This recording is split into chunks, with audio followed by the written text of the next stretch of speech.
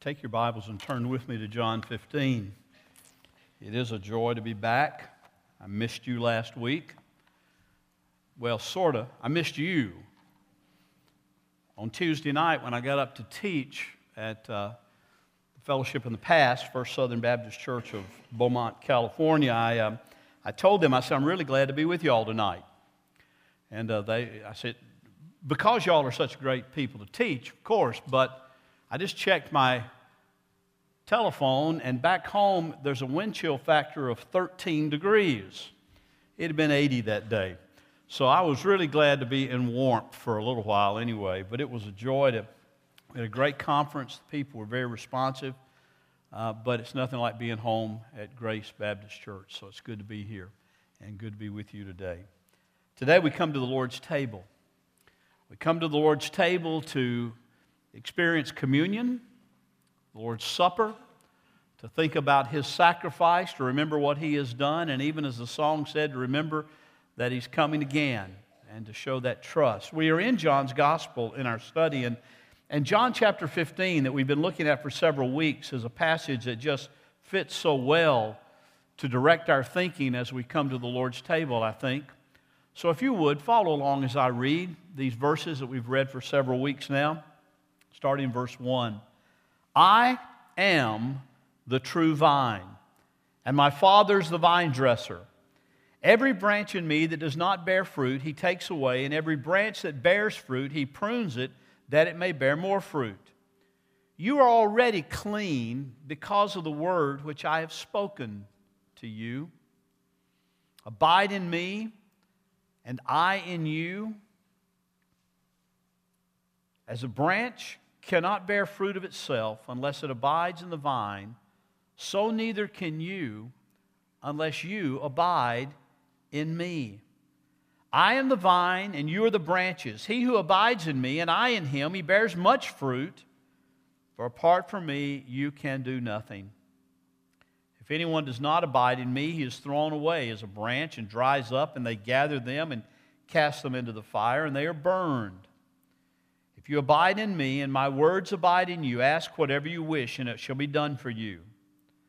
By this is my Father glorified, that you bear much fruit, and so prove to be my disciples. This is the word of our Lord.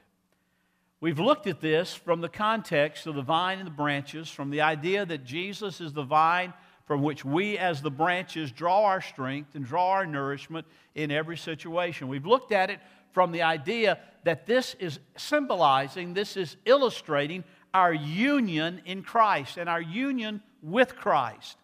That He is in us, we are in Him, His Word is abiding in us, and because of that, He is at work in us continuously. I remember one of my heroes of the faith is a guy named Jesse Mercer. And Jesse Mercer, Mercer University in Georgia, you may have heard of, that has nothing to do, no resemblance to Jesse who founded it many years ago now. But Jesse Mercer was a pastor in Georgia in the early 1800s. And Jesse Mercer one time had been out on a trip. He'd been out on preaching in different services throughout the state of Georgia. He'd been gone for about 2 weeks. And the story is that he was coming back, and as he was coming back, he was thinking about his own church that he pastored. And what he was thinking about was just sort of the languid state of that church, that there had become a lukewarmness in his church. And as he traveled on, he had seen the work of God so vividly in some of the other churches in this, as he called it, the fortnight that he had been away. And as he came back, he came to the pulpit and he chose this text where it says, beware when there is a cry of peace, peace, when there is no peace. And right in the middle of this sermon, he said, for the last 2 weeks, I've been seeing the work of God in many people's lives throughout the state of Georgia. And now I come back here, and I want you to know as I travel back, I bedewed the pommel of my saddle with tears. Now, we don't totally speak that way today, but I bedewed the pommel of my saddle with tears. He was on horseback, by the way, going all over the state. I bedewed the pommel of my saddle with tears in thinking about you. And then he broke into all sorts of emotion, and he said, my dear congregation, I fear that you are too good to be saved. Now let that sink in just a minute. What he was saying is, you feel like you're okay. Everything's fine. Everything's going good. You're a good person in the eyes of other people. You're a good person in the eyes of the world. And you just feel like you're okay. And one of the things that Scripture shows us, that in order for us to really be saved, we have to come to recognize our absolute need for Jesus Christ. That's what John is talking about here. That's what Jesus is talking about here in this passage in John. When he says in verse 5, I am the vine, you are the branches, Jesus says. He who abides in me and I in him, he bears much fruit. Listen to that last part of the verse. For apart from me, you can do nothing. Zero. Zip. Zilch. Apart from me, you are incapable of doing anything, spiritual or otherwise. I am your strength. I am your strength. I am your source of encouragement. I am your source of nourishment. And you are to abide in me. When Jesus talks about vine and branches, we realize he's still in that upper room discourse, although in verse 31 of chapter 14, Jesus said, now let us arise and go out from here. They're leaving the upper room, but he's continuing the discourse. He's continuing the teaching. They've just in the upper room observed the Last Supper, which we now commemorate as the Lord's Supper. They've just spent time with their Lord in a very intimate, very communing sort of way, when he has told them about his impending death, that he's going to the cross, that he's going to die in their place. He's going to die as a sacrifice for them, that their sins may be forgiven. And there was that strong communion around the table as he took the elements of the Passover, which had been celebrated for hundreds of years by the Jewish people, and he brought those in a whole new light and reinterpreted them for those who were there. He said, for a long time you've thought about this as the release from Egypt, the leaving of Egypt by the Israelites. I want you to understand all of that, the Exodus experience, all of the celebration of the Passover for all these years by our people has been in recognition that I am coming. And that bread and wine and the feast of Passover would be a celebration of what I'm going to do in the lives of those who put their trust in me. And he said, here's the bread. This is my body. In just a few hours, it's going to be hanging on a cross. Of course, Peter didn't like that. Peter said, Lord, they'll have to kill me before they get to you. There's no way they're going to be able to crucify you. And Jesus said, Peter, you don't understand. That's the reason I came. You try to stand between me and that, and you get in the way of God's work. So he said to Peter, get behind me, Satan. Whoa. Peter, the one who had said, you are the Christ, the Son of the living God. Peter, the one who recognized clearly by God's direction who Jesus was now called Satan because he wanted to stand in the way of what God's perfect plan was in that day. Jesus coming in the flesh, God coming in the flesh, that he might redeem his people. Jesus said, I want you to understand this. The Christian life is not a life of being religious. The Christian life is not a life of trying harder. The Christian life is not a life of trying to be all that you can be. The Christian life is not trying to be better and trying to look better and trying to be more moral and trying to have positive thinking. And that is not the gospel. That is not Christianity. Christianity is very simple. Him and us and him. Him working out his will, his purpose, his life in our life, and us bearing much fruit, and thus proving to be his disciples. We don't prove it any other way. We don't prove it by going to church. We don't prove it by giving tithes and offerings. We don't prove it by showing people at work that we can lay a Bible on our desk but never touch it, never pick it up, never abide in it. We don't show it by bumper stickers or jewelry. The only way we show it, the only way we prove, Jesus says in verse 8, By this is my Father glorified in your life, when you abide in me and I abide in you, and you'll bear much fruit,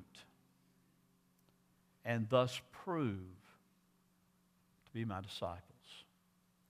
The proof is in the fruit. The proof is in bearing the fruit that He produces within us. You don't make your own fruit. You don't try hard and say, I want to squeeze an apple out, or peace out, or love out.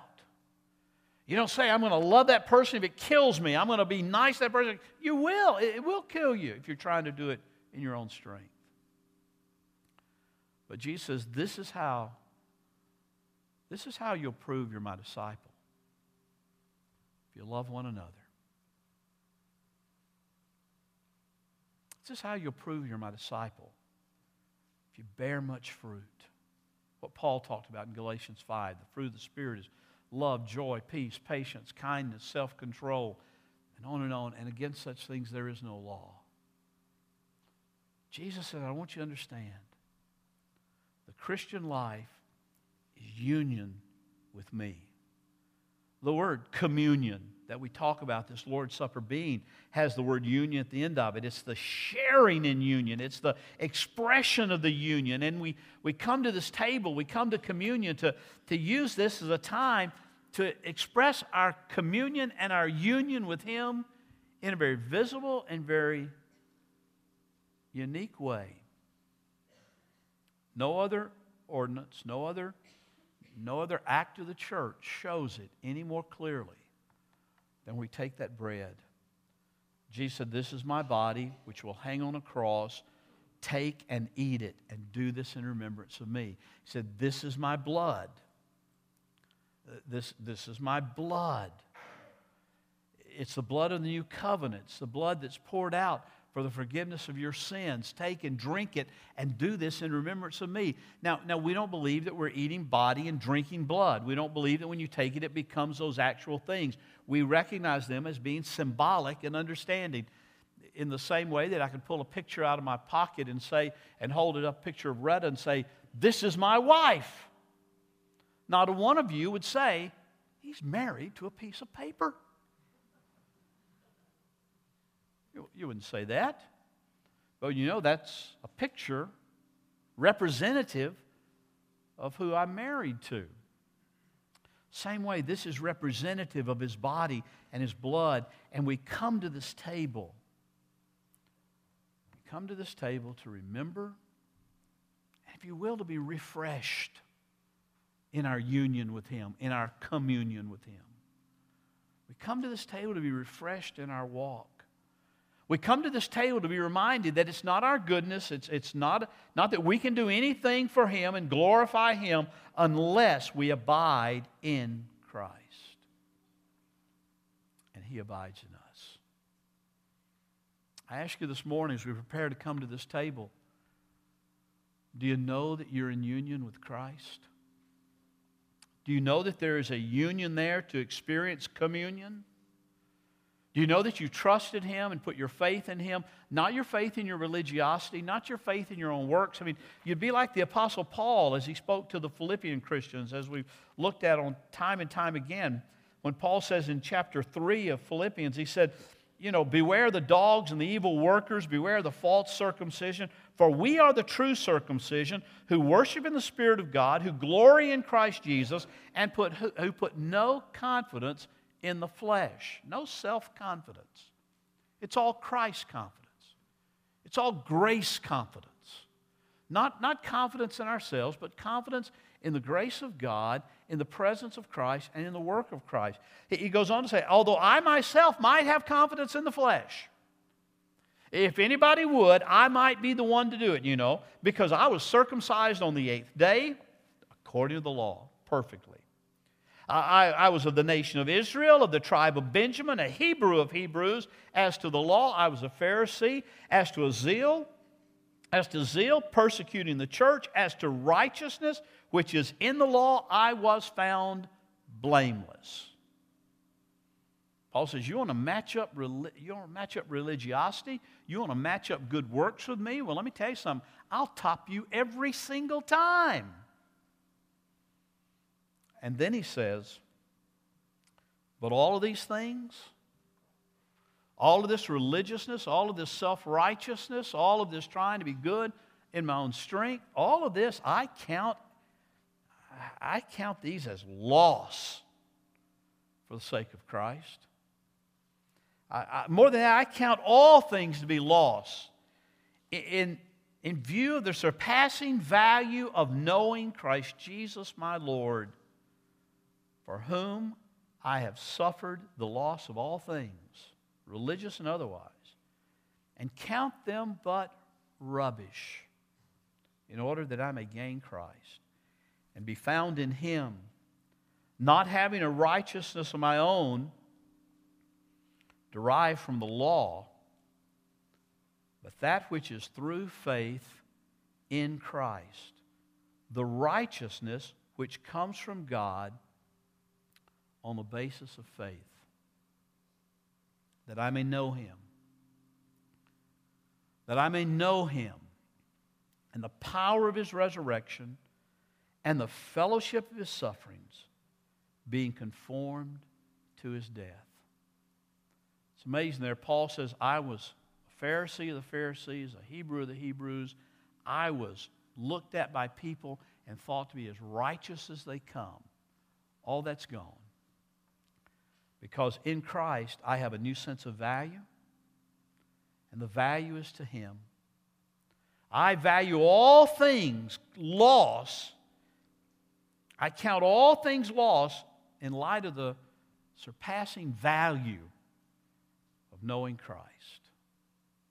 Gave him a new sense of value, gave him a new righteousness, not that comes from the law, but that which is through faith in Christ, the righteousness which comes from God on the basis of faith, a new value, a new sense of value, a new righteousness, that is Him in you, producing His fruit through you.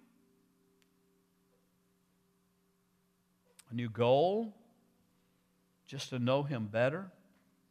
That's Paul's purpose. That's what Paul says here. I want you to see this, that we grow in Him and want to know Him better. Paul, who had been a Christian for 20 years, said that the goal of my life is just to know Christ better every day. And then a new power, the power of His resurrection. Same thing that brought Christ out of the grave, Paul says, is the power that we have at our disposal to walk with Him. In union, vine and branches, in communion, remembering His death and remembering He's coming again, understanding this new value, this new righteousness, this new goal in life, this new power. All of that, Paul says, is not just for Him, it's for us. As we come to this table, may we come knowing that we are fellowshipping with Him. It's the Lord's table. It's not Grace Baptist table. It's not the Baptist table. It's the Lord's table. It's for all believers who have trusted Christ and been baptized. It's for you. If you're a guest here today and you're in right standing with your home church, in good standing, not under church discipline, I invite you to join with us in this meal as a part of the body of Christ. If you're here this morning not a believer, I ask you just to consider the elements. That Christ died in our place, that all who believe might have life eternal, and join with us in this meal. I invite you this morning to think through, to remember, and to celebrate the goodness of our God. Let's pray together.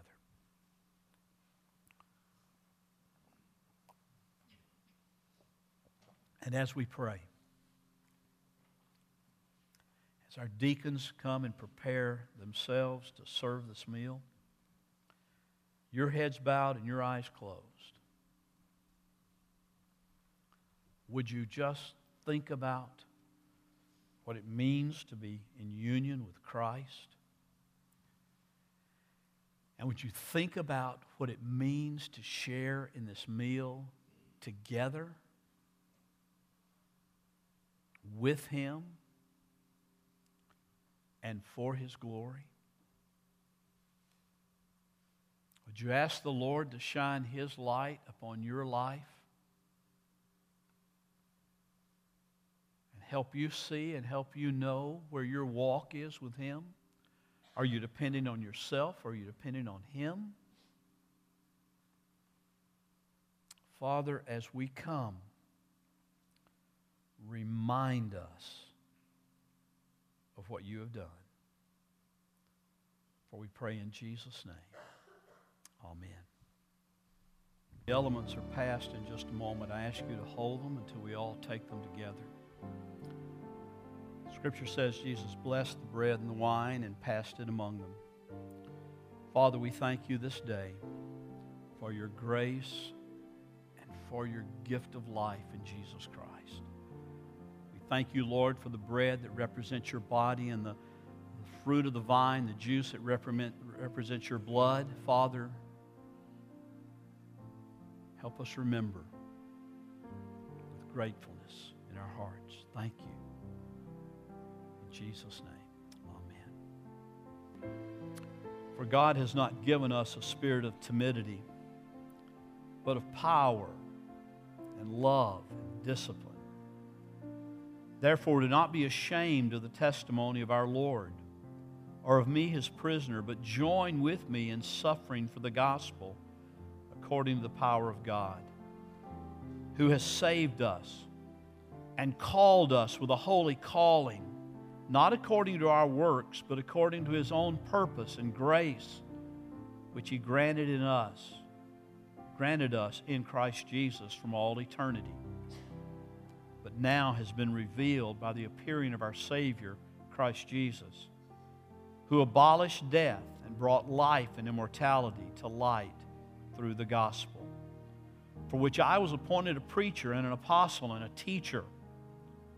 For this reason I also suffer these things, but I am not ashamed, for I know whom I have believed, and I am convinced that He is able to guard what I have entrusted to Him until that day. Therefore, my son, be strong in the grace that is in Christ Jesus. And the things you've heard from me in the presence of many witnesses, entrust these things to men who will be able to teach others also. Suffer hardship with me as a good soldier of Christ Jesus. For no soldier in active service entangles himself in the affairs of everyday life, so that he may please the one who enlisted him as a soldier. Guard through the Holy Spirit who dwells in us the treasure which has been entrusted to you.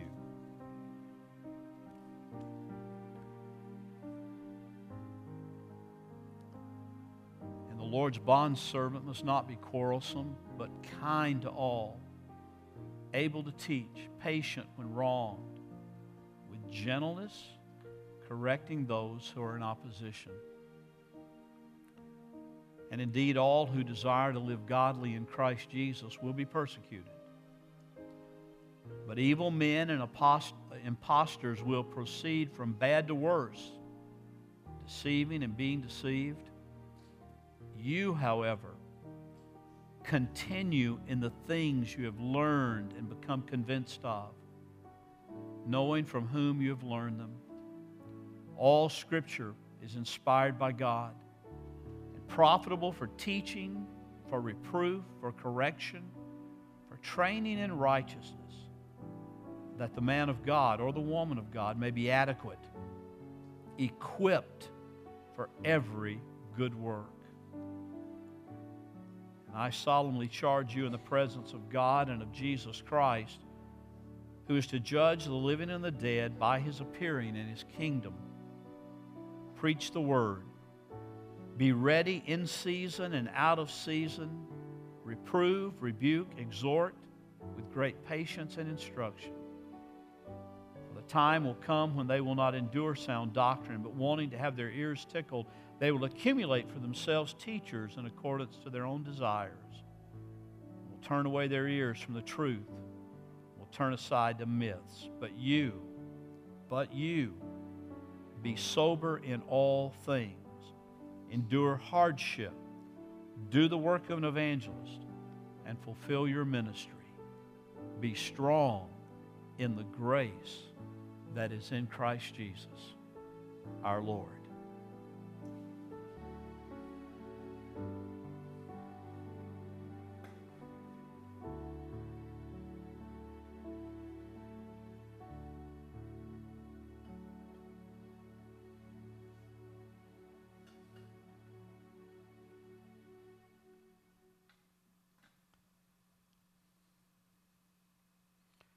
And even as our scripture reference that Brother Todd read earlier talked about how the Apostle Paul received from the Lord the instructions about the Lord's table.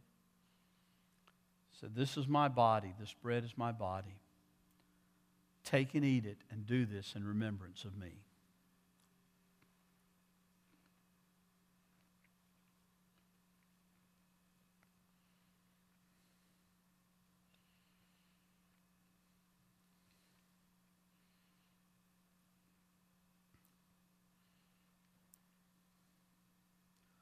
And this cup is the blood of the covenant, the new covenant.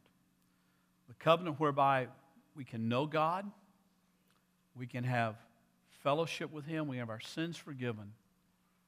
It's a new covenant by grace through faith in Jesus Christ alone. He said, "Take this and drink it and do this in remembrance of me."